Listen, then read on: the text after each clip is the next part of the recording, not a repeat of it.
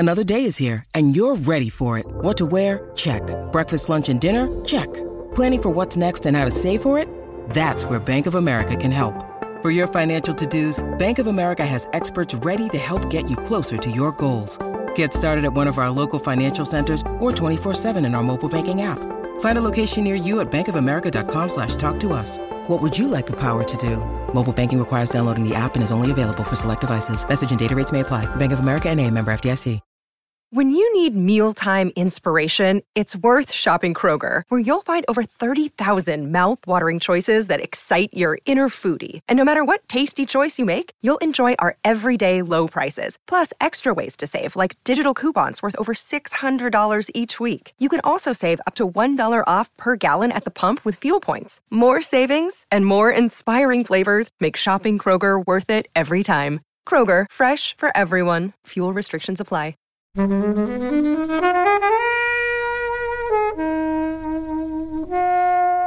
think it's a lot more comparable to Dirty Dancing. You have a mentor figure that's teaching someone to pull off a big move in a lake, and it ends with a big show-stopping performance, which is something that kids could do. So a great 80 score at the end as well. An amazing score. I mean, if you listen to You're the Best and you're on a treadmill, you're going to run through a wall. There was far too much romance and not enough kicking people in the face. Right, I can't give this an objective kind of critical analysis, because it'd be like kicking 8-year-old me in the face, doing a roundhouse kick, and 8-year-old me saying, "You're an idiot for ever dreaming and to one day be a karate master like Danielson." Hello everyone, joining FlixWatcher today we have Kevin. Oh yeah. We have Will. Hello there. And as always, Kobe. Hey. And we're here to review The Karate Kid. Thank you as always to the mighty people for the mighty, mighty tunes. And thanks to Ben from Rockwood Audio for his awesome editing skills. Please do remember to write a review and rate us on Apple Podcasts and anywhere you can do where you listen to the podcast, because it really does help us. And you can join in the conversation with us on Twitter at FlixWatcherPod and on Instagram at FlixWatcher.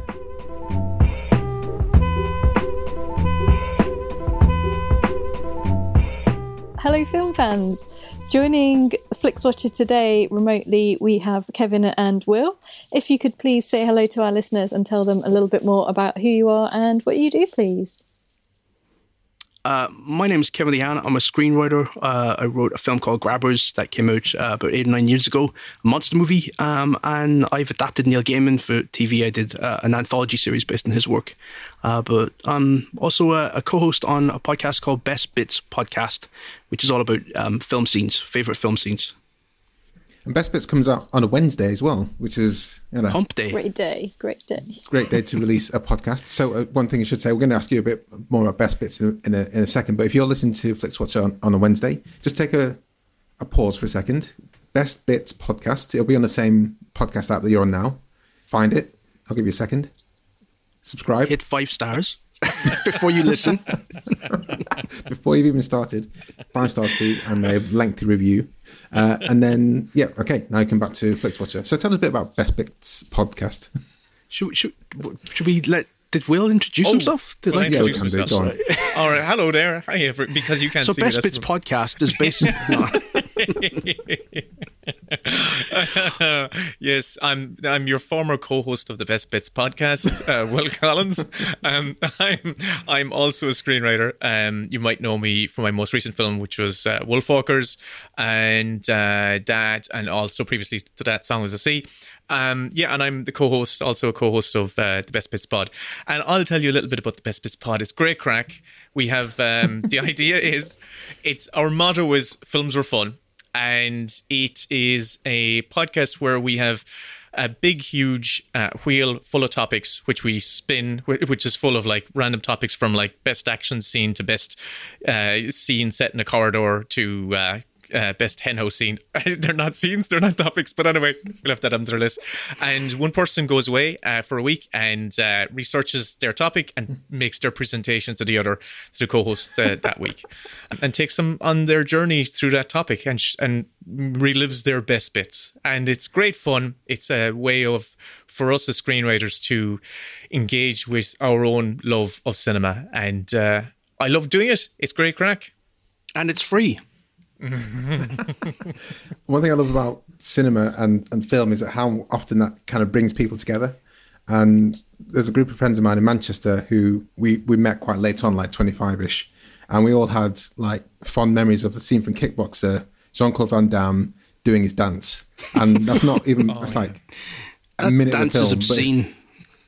But it's you have some scenes in films that really like galvanize people together, don't you? And that was one that like really got us together. We'd seen it when we were like 8 or whatever, and then 20 years later, we're all laughing about. No one should gyrate their hips that hard. That's amazing. You say best corridor scene. Well, isn't that Terminator 2? Surely best corridor scene. I mean, you said that. I was just thinking we need to edit that wheel because I don't remember that scene suggestion. Best scene in a corridor. I was thinking Inception. Yeah, Inception. That's it. That's the one. Straight away into Inception. But Terminator 2 is definitely up there. So, yeah, those are two also, right Alien, in there. Everything with Ripley going down different corridors, with a It flamethrower. should definitely be added to the wheel. Yeah, there we go. The wheel just keeps on growing and growing. It does, and it's huge. I've got to move it out. Yeah, is it a physical wheel or is it just a... It is, yeah. No, it's not. It's an app on our phone. We just spin it. It's so awkward because we have to ship it to each other between podcasts. And it must be so spoil the magic. Will, you mentioned Wolf Walkers and Song of the Sea, and obviously this is as we record inside of baseball, this is the day after the Oscars have announced, and Wolf Walkers has been nominated. Yes, and I've seen. I love everything that Cartoon Saloon does. I think it's beautiful and magnificent, and it's like alongside Pixar and like Studio Ghibli, it has its own kind of very distinctive style in the presentation and animation. Is that something do you write that into the story, or are you thinking about that as you? To a certain extent, when I suppose it was a kind of a serendipity how I got working with them. Literally, I started off in live action, and I still write in live action. I still think of stories in any medium. But I've always loved the Studio Ghibli style and Studio Ghibli stuff. And by pure chance, when they were finishing their first feature film, The Secret of Kells, they were looking to start up work on the next feature. And this was before. Like they weren't really well known at all at that stage, and they reached out to me and said, "Listen, you were recommended to us. Would you like to come in and meet us?"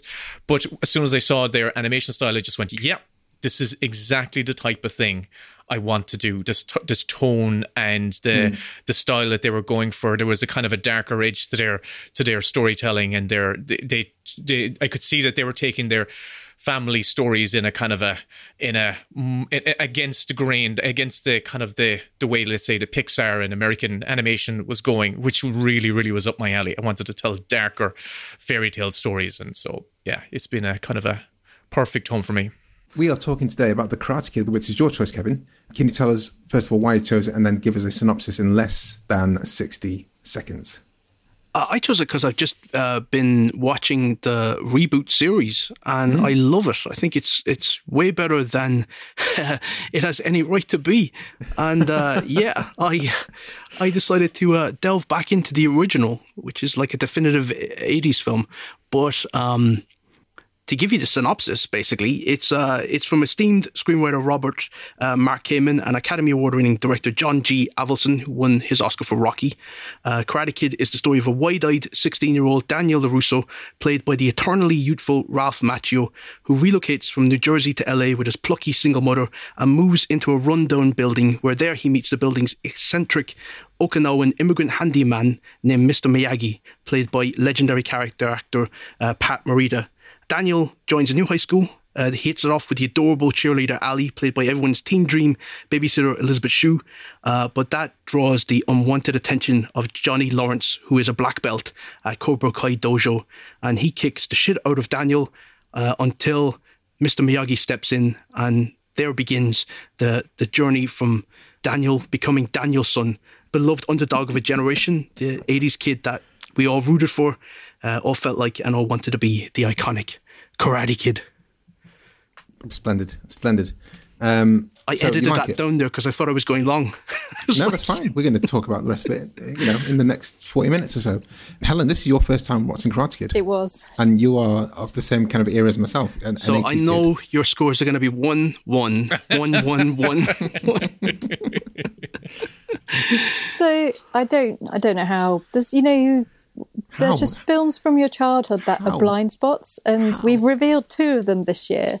And I'd never seen it. Obviously, I know of the scenes, and wax on, wax off, and the how it's embedded itself into popular culture. But watching it, I was like, maybe watching it now, it'll come back to me, like smelling salts or something. And no, it didn't. And I was massively disappointed with the amount of romance and the lack of karate. Fair enough. Is my takeaway that there was far too much romance and not enough kicking people in the face. It's a lot longer than I thought it was. It's a full 2-hour long film. There's a lot of setup in there. It doesn't need to be that long for this kind of film, does it? It doesn't. Karate, go fast, chop, chop, chop. But for me, because it's made by John Galveston, director of Rocky, it often gets compared to that film as being like the teen version of Rocky. But I think it's a lot more comparable to Dirty Dancing, in that you have a mentor figure that's teaching someone to pull off a big move in a lake, and it ends with a big show-stopping performance, which is really kind of anticlimactic and not that impressive, really. It's something that kids could do. To a great 80 score at the end as well. An amazing score. I mean, if you listen to You're the Best and you're on a treadmill, you're going to run through a wall. I thought there were more lyrics to that song. It doesn't need to be. It's just you're the best, you're the best, you're the best around. I was surprised that Bananarama pop up in it. Yeah, they get a show. I thought it was fake Bananarama because there's fake Beach Boys. I was like, oh, that's real Bananarama. They obviously got the rights for that. It does have a tiny bit of a TV sort of vibe to it. Will, your thoughts on Karate Kid? I grew up in the 80s, and this was one of my go-to video rentals. And I swear to God, I practiced that. It's a swan kick, isn't it? The crane kicks. Oh, swan kick. Who am I? The crane kick. But you know so I love this. It's just everything about this is just pure nostalgia. So I can't really separate. I can't give this an objective kind of critical analysis, because it'd be like kicking 8-year-old me in the face, doing a roundhouse kick, and 8-year-old me saying, "You're an idiot for ever dreaming to one day be a karate master like Danielson." But the one thing I loved about this, rewatching it, was something that I think is desperately missing from contemporary films. It's in, when they have opening credits, right? For every film back in the 80s, they just have these second unit shots of landscape stuff. And, I used to love that. There was just shots of a city, shots of New Jersey, shots of the desert. And it was such a thing in the 80s. I love that. Just give me shots of where the story is set. See, I had a memory of it just starting with the car pulling up outside the apartment complex. Yeah, that was the very first shot. Was it a TV edit? To cut it down? No, I was looking at it thinking, I've put on a director's cut here, I think. This must be an extended edition. Because it always just started with him pulling up and I always remember those shots as a kid. There was shots just over the credits. They feel quite sitcom-y. It feels like, you're about to watch some 70s sitcom beginning. Who's the Boss? Yeah. Standing tall. But I love it. I love it as well. Obviously Helen's a kid of the 80s as well, but you just managed to miss it. The other film was Bugsy Malone that you missed as a kid, which is not something to watch as. I've still not seen that. Oh, interesting. Doesn't that seems really weird and strange to me? As an adult, I can understand 100% watching that for the first time, thinking it's the weirdest film. But as a kid in the 80s, watching it for the first time, you're like, I want everything in this film, and can I have it now? Karate Kid, yes, love it, and it's such an amazing film for me as a kid. I did loads of martial arts as a kid. And you still love the film? And well, this is part I'm going to talk about. Yeah, it inspired me to do lots of martial arts. But when revisiting this film after becoming good and going to competitions, martial arts competitions, this film is absolute nonsense in terms of the karate. But it still doesn't. It just doesn't matter. The Cobra Kai series makes not one lick of sense in terms of how people are fighting. But I think that's part of the charm of it. It's just it transcends that. It doesn't need to be good. Yeah. Daniel-san in Cobra Kai can't lift his leg up more than like a foot, but he's still Daniel-san, and it's fine. I'll tell you what, though, I was very impressed with Ralph Macchio's keepy-uppy skills in the Karate Kid. I was like, wait, hang on, you're an American. These are Americans. They shouldn't be able to do that. He could have been the soccer kid. Another thing I was impressed by was, sometimes when you go back and revisit these films from your childhood, all of a sudden, like, the creakiness, like, really becomes apparent. Like, also in the creakiness of the acting and performance. And the one that really stood up for me as being, for a kind of a relatively, a co-starring role was Elizabeth Shue. Like, it's a thankless kind of role in a way, but I think she was really good. I just went, wow, she was great back then. Talent was there, so I just thought she was impressive. I think they're all great in this. I mean, it's amazing to me that Ralph Macchio was able to convincingly play a 14-year-old. How old are they meant to be in this? Because 16, they look 17, about 25. going into senior school. They do not. My God, I was looking at Ralph Macchio thinking he's 13 if he's anything. Yeah, he's got no upper body. He was 22. He was 22. He was 22, was he? Yeah. Yeah, so he was 22, and I think she's the same age as well. So they were both pretty old. If you kind of look at her face, you're like, I was like, I don't know how old I had these the total opposite reaction. I was like, they're children. They're so young. I thought he looked like a child, but I didn't think Elizabeth Shue. I thought she looked a bit older. But I guess she's probably done the best out of the Karate Kid cast, hasn't she? Most consistent with her films. Yeah. I mean, Ralph Macchio, it was one of the things about the Cobra Kai series is Johnny Lawrence and Ralph Macchio, the actor. William Zabka, you mean? Yes, I always forget his name. He's fantastic, and he didn't do that much work coming off the Karate Kid. And I think that's a bit of a crime, really, because he's so good. I think the whole cast in this film are great. I mean, Pat Morita was nominated for an Oscar for it. So. Oh, really? Yeah. Holy shit. Best supporting actor. How much do you think comes down to the story and the direction? Do you think that's it's such a satisfying story arc, isn't it? It's like the surrogate dad that is healed by the mentor role. But for me, this film is just brimming with charm. It's just such a innocent, naive film that has got its heart in the right place. And it is a long film, but it spends a lot of time sort of giving you moments that are just the characters being kind. And,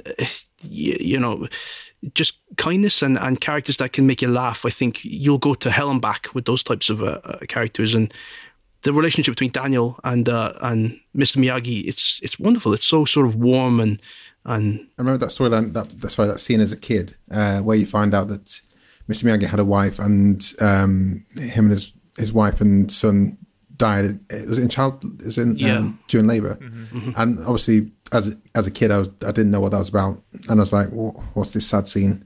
But then as an adult, you're like, "Fucking hell, this is really quite intense." Bit in this what I remember being like a light-hearted 80s like knockabout. So I can see that that kind of nomination and that kind of weight to the storytelling. I even like just the relationship that he had with his mom. His mom just being this eternally optimistic, plucky sort of like, she's not feeling sorry for herself. She's going to do this. It's going to work out. We're in the City of Angels.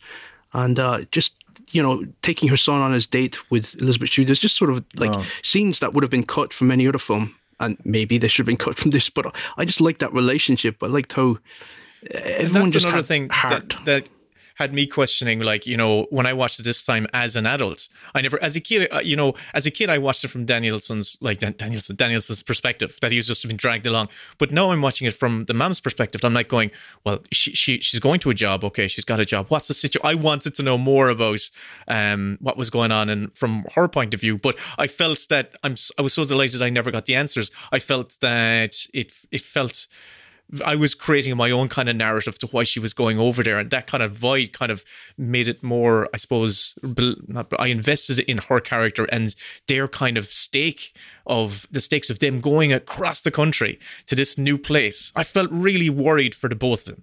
Really, really worried for the both of them. As as practical parents, I'm like, oh, geez, I hope she's got this job works out and they're a long way from home. You had seen it before, hadn't you? I had, but my emotion, my reaction to it was different, because I hadn't seen it in so long. Another thing I want to point out is the score. Now, you're talking about some of you're the best around, but there's an actual, the orchestral score is actually Bill Conti's score. There we go. Da, da, da, da. I actually, when it was playing, I just went, it all came back to me. And I think it was, I think it's a really lovely little score that's another art that's kind of sadly kind of dwindling out in family films. Do you think score? I think it's on its ascendance, really. Maybe there's a few, I don't know. I think it's... You mean in general terms in movies at the moment? Well, if you think about like Trent Reznor and Atticus Ross at the moment with their two noms, I think what they've kind of done for soundtracks is really interesting, and it's that weird kind of bringing mainstream music into that world, and they've kind of reached this very kind of weird place that I like them existing in.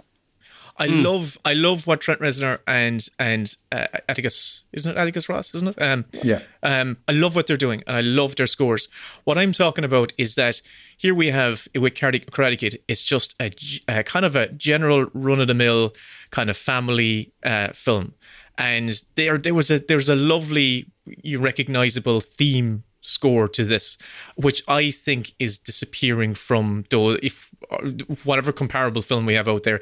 You can't really think of score. Maybe I'm overgeneralizing, but I kind of feel that it's the number of quality scores out there are dwindling now. Maybe it's due to the editing of films. I'm not really sure. Yeah, I don't know. Protect Hans Zimmer. One thing, again, watching as an older person and someone who understands the geography of America, and I remember watching as a kid thinking, okay, so it's just gone from New Jersey to California, fine, who cares? But when you actually realise that's literally almost like the two furthest points in the United States you can go without crossing water, that's like the difference between here and going to like Moscow in terms of distance. And it's, when you're talking, Will, about seeing it from his mum's eyes, that's a huge shift. So yeah, I was a bit more sympathetic. I love the mood as well of the sort of the night scenes, those balmy night scenes with the cicadas chirping in the background where he's, waxing on and waxing off. You just feel it's a summery film, even though, some of it takes place on Halloween, but it just has that sort of like a eternally summery LA weather that I don't know. I love it. I feel warm and cozy watching it. There was also, I'm watching it now, I was so frustrated by Daniel. Some of his, Jesus, there was times he just antagonizing the bullies. He did ask for it a few times. He was cruising for that. It was just like, if he just let him go, he had to. Have you seen any Cobra Kai then, Will? I've seen the first few episodes, and they tried to run him down on a motorbike. All the more reason not to drench them when he's in the toilet. What would they do? I would have wrapped the hose around his neck and I would have tightened it. That's what I would have done. I had the opposite type. I just thought Daniel was such a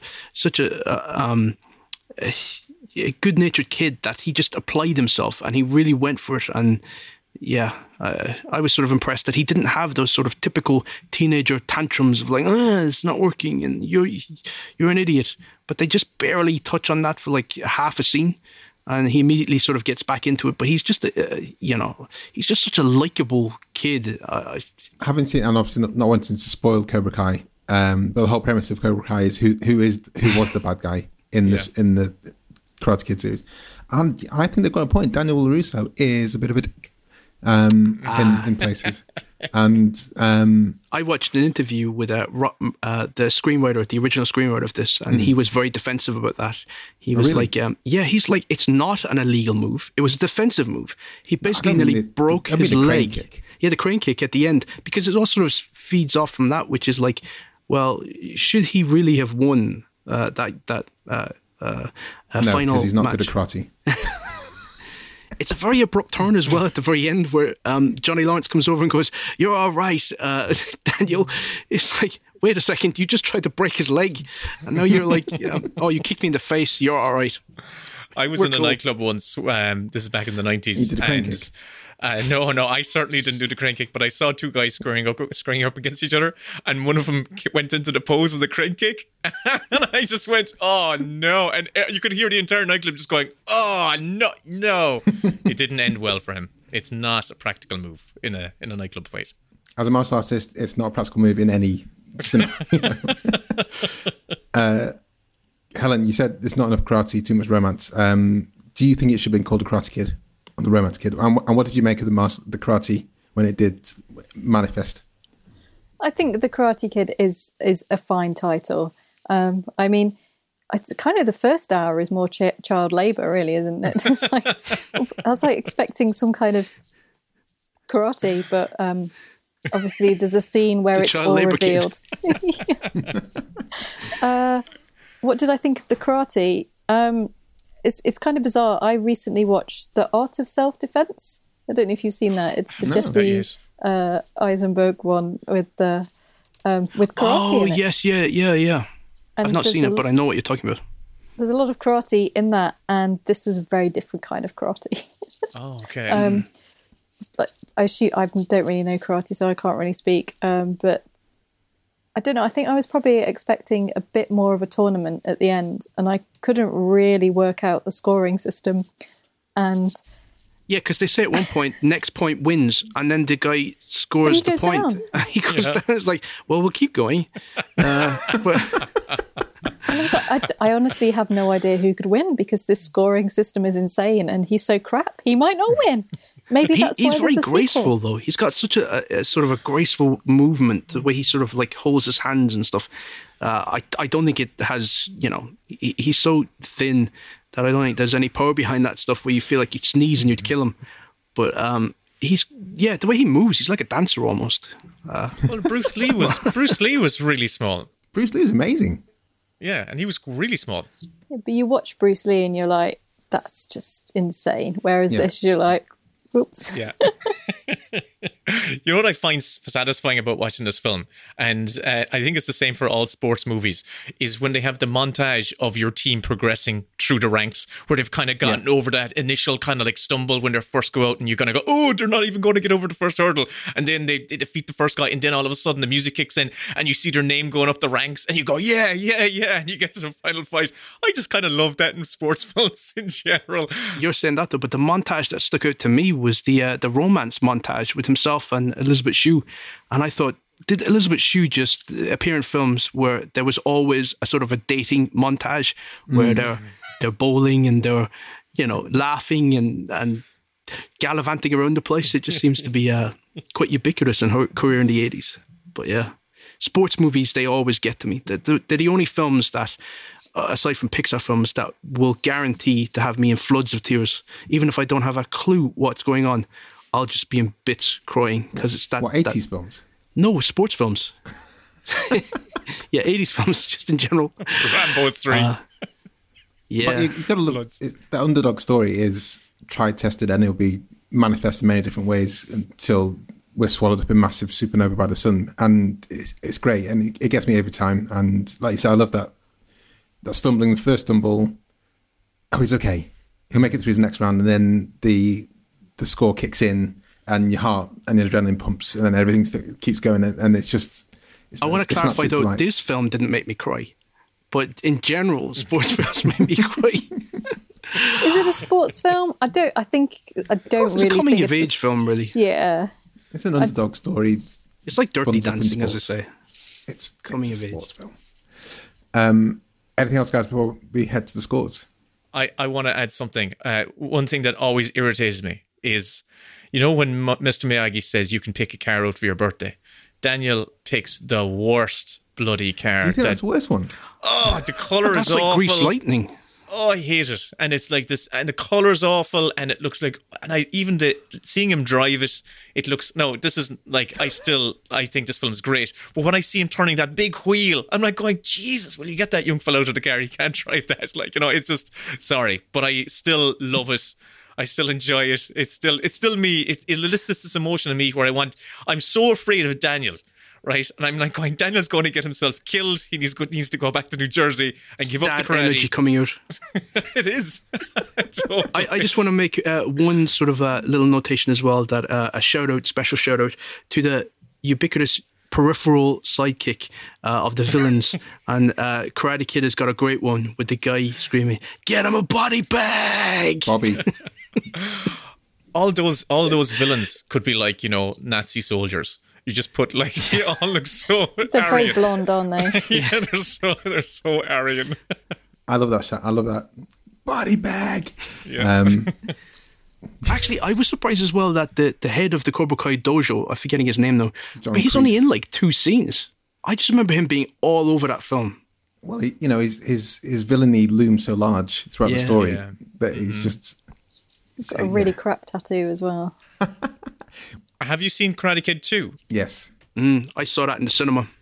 Did you? Oh, look at you. I did. My older cousins, we went to the cinema in Croydon, and when the film ended, they were about 10 years older than me. They got me and them, obviously, as well, to sink down into our seats, and we just stayed there until the house lights came on, and then the house lights went down again, and the film played over again, and we watched the film twice. I've never done that. I've never done that either. They must have been trying to avoid something. But yeah, and I don't remember much more other than those little things that they, spin back and forth to make drums. that. Yeah, like the I can't even say it. Vuvuzelas. Yes, like those things. The Japanese version of that thing. But like it picks up right where literally like the next scene after the end of Karate Kid. I love it when films do that. I love It's it. great. It's fantastic. Let's get to scores.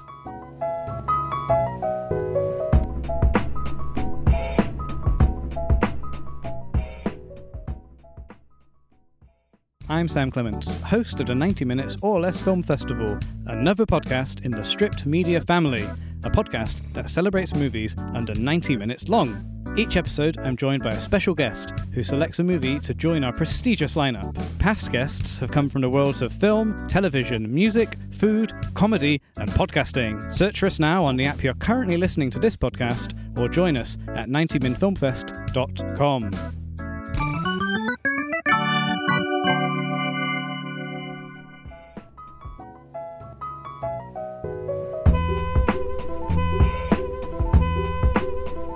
Welcome to the FlixWatcher scores, the spreadsheet of dreams. All of our scores are out of 5. You may have decimal places if you wish, and we'll start with you, please, Kevin, with your recommendability. So this is a difficult one because I think that this film will not work at all for younger generations. Even for fans of Cobra Kai, I think it'll be more of a curiosity for them. I think it really is one of the most heavy nostalgia films that it really works for a specific generation, my generation, basically. But trying to recommend this to others, I don't think it's going to go down that well with them. So as much as I love it, I'm going to say 2.5. Will. Kevin, I'm delighted to be able to counter what you just said, because I put this film on when my kids were in the room, 4 and 6, and they absolutely got totally invested. Yes, but they're 4 and 6, Will. I suppose if I put on Snow for a while, they would have got invested in that too. But my daughter, she was like going, "Those guys are bullies, aren't they, Dad?" And I was like going, "Yes, they are. And see that kid there? He's going to kick their ass." So I think this is one of those universal stories that anyone could sit down and watch, and it's classical, and it's, all the characters are warm, and all the bad guys are just really bad. And so I give it I think it's a 5. I'd recommend it to everyone. And it's nice cheese. I think it's good cheese. Helen. I mean, I don't really hang out with the age group that I think this is aimed at. So for me to recommend it, I would need to make some very young friends and tell them that they should watch it, because I think everyone I know has seen this apart from me. I agree with you. It's basically, bullies are bad. If you work really hard at something, you can learn it and become good. And it's also like, it's quite a nice shout out to single mums, going, "Come on, single mums, you can do this. You don't need a dad, as long as you've got a friendly karate master living in your in your basement building." I mean, it is far too long for kids, and it's pretty cheesy. But the spirit of the Karate Kid and what it stands for, you can't really deny that. So I'm going to give it a 4. Oh, I was harder. Kevin has scored this the lowest. I'm going for a 5. Violence is the answer. That's the message of the film. So you're against the message. Fine. That's fine. It's a 5. Maybe 4.9. Take it down a notch for people who take against violence. Yeah, love it. Love it to bits. Amazing. Kevin, repeat viewing score. Okay, I feel like I need to beef it up a little bit now because I've probably gone in a little too harsh there. Repeat. So if you've seen it once, you will definitely watch it again. So I would say 5. It's some weird kind of defensive scoring, depending your own initial recommendable score. Will? Honestly, look, I watched this a couple of months ago, and I watched it again at the weekend. And I think, I'd watch it again next weekend. So I'm going to give it a 5. I love it. It's great. Helen? I mean, I'm probably the least likely person here to revisit it. But hey, if I went to a kid's party and they put it on the TV, I'd sit down and watch it, probably.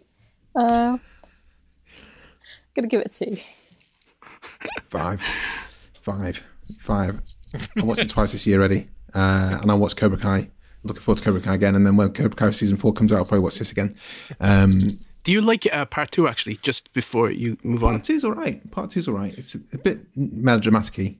It has to be, part 2 has to amp up the stakes a bit, because the thing about Daniel-san, the start of part 2, he's like, Mr. Miyagi gets the opportunity to kill John Kreese. It's not really a spoiler because it's a setup for part 2.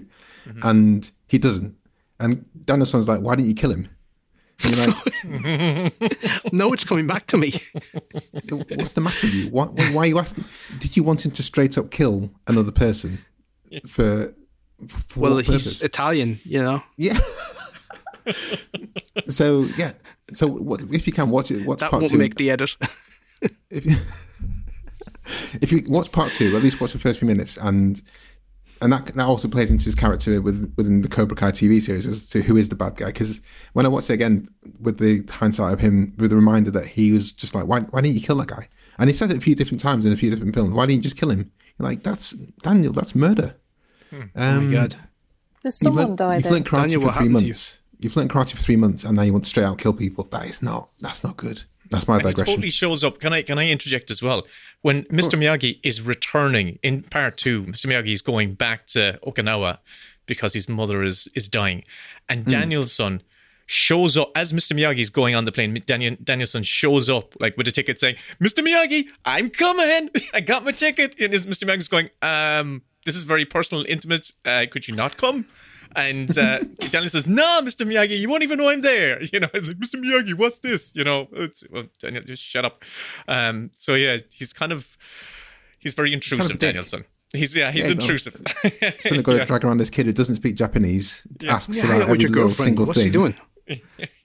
Pain in the ass. He doesn't even know how to use that drum. Anyway, sorry, small screen score. Kevin. It's watchable no matter how you watch it. iPad, phone, laptop, TV, whatever, it's going to work for you. It's 4, I'll say, because protecting the sacredness of the cinema. I won't say 5. Will. I'll echo that. 4, I think the same. It's one of those films that will just work on a small screen and as well as it would on the big screen. So 4. Helen. To honour its life as a VHS, which probably pretty much most people saw it unless they were lucky enough to be the right age in 1984, as everyone has probably watched it and loved it on TV, so I'm going to give it a 5 for the small screen score. I'm going to give it a 4.5. Yeah, I've only ever seen it on small screen, and I'd love to watch it at Prince Charles with other people of it. I think that'd be great fun. That can be quite a risky move, though, because I've often seen films I've loved on the big screen and they don't hold up as well. Gremlins is one of those films where watching on the big screen, held captive by the film, it was like, this film is insane. So I saw Gremlins at the Prince Charles for the first time on the big screen, and I loved it even more. It's weird. I just thought it was manic. It was so manic. It is. It's insane, and that's one of the films that, like, scared me as a kid. And and then when I saw it on the big screen, I hadn't seen it for like 15 years. It was like, it's a straight out comedy. I don't know what I was afraid of as a kid, because it's not a scary film. RoboCop had the total opposite effect on me then, where I thought, this is a great film, but then seeing it on the big screen, I thought, no, this is a masterpiece. Really, I thought you were going to take it down a peg or two. No. Let's go engagement score, Kevin. I found this rewatch quite long. As I said, I thought it was a director's cut or a TV edit, padded out. I think there's things you could lose. So it didn't, at times I felt like get on with it, but I still really like it. And, but it feels like a first assembly cut. So I would say to the director, just go back in there and snip out about 20 minutes. So for that, I'm going to say it's about 3.8. Will. Yeah, I would go. I would echo that, about 3.5. I just think if it was on, I would watch it for a few minutes and go, oh yeah, this is great, and get the old nostalgia kick. But I wouldn't have that like obsessive compulsive impulse to just sit there on the edge of a sharp blade of glass and just watch it. I would find what films spot. Do you have that compulsion for? Because it happens to me. Well, don't say Grabbers. It actually happened to me. I walked by a screen, and a very small screen, and Miller's Crossing was on it, and I was standing, and I could only see it standing, and I stood there for the entire duration. Like, it wasn't out in the street or anything like that. It was like in the house. And it just locked me in. I was hypnotized, and I just had to watch the whole thing because I couldn't pause. It was live on TV.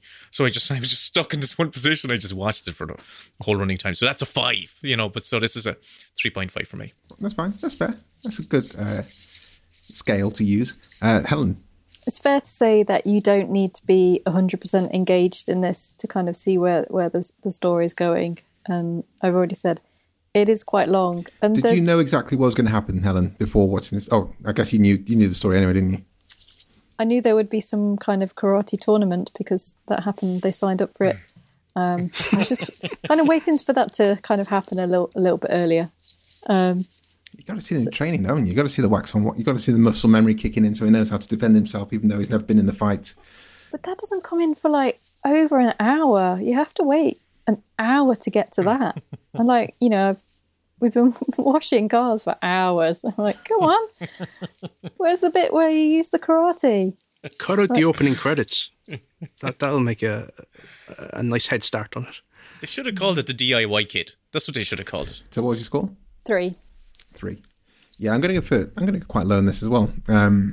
Especially because I've seen it so much now. I think this is quite happily where I'd lie on the sofa and be playing around on my phone and then wait for the really good bits. But otherwise, I don't need to be looking at the screen to know which bit it is. And there's some bits like at the country club where I'm just like, Daniel, you're a dick. Those are the scenes where I was watching it and I felt like I wasn't sure. Again, I thought it was a director's cut because I had no memory of those scenes. Well, you wouldn't. Like, what is this? Maybe you kind of like recorded it off the TV as a kid and you kind of just recorded the best bits. And that was the bit. Yeah. You're like, oh, I don't like this stuff. And you press stop and then you press record again. That gives us an overall score. So I go for 3.2. That gives us an overall score of 4.02500. Good. Oh, pretty high. God. Yeah. Broken the 4 mark. Well, that's all Kobe. That's all you. You helped bump that up 555. Yeah, so guys, can you let everyone know where we can find you online, find your podcast, find your films, and say goodbye to everyone who's listening? Well, you can find me mainly on Twitter under Willums Film, WILLUMSFILLUM. If you want to see my most recent film, it's Wolfwalkers, and that's on Apple TV+. Kevin? Yeah, I'm on Twitter as well. It's at Kevin Lehane, just my name. We're also on Twitter with at Best Bits Pod, which is the podcast handle. And episodes are out every Wednesday on that. And they're good fun. We have a laugh doing them. So we'd love it if you guys check this out. And in terms of films, they're online. If you just type in Grabbers, it'll pop up somewhere. I don't know where, but it'll pop up. And Likely Stories, that's on, I think it's on Now TV. But but it's out there. They're all over the place. All 4 of them.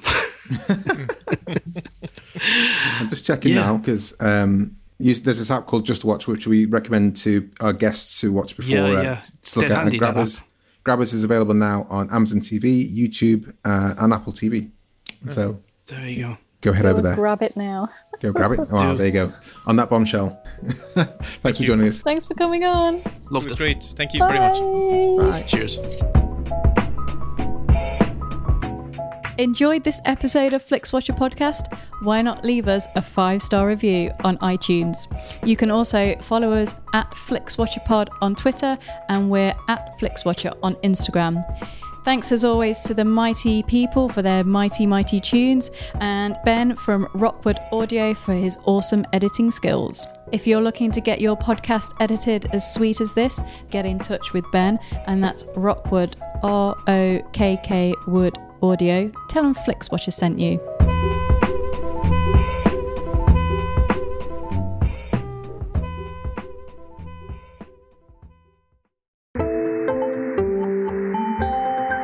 You just heard a Stripped Media production.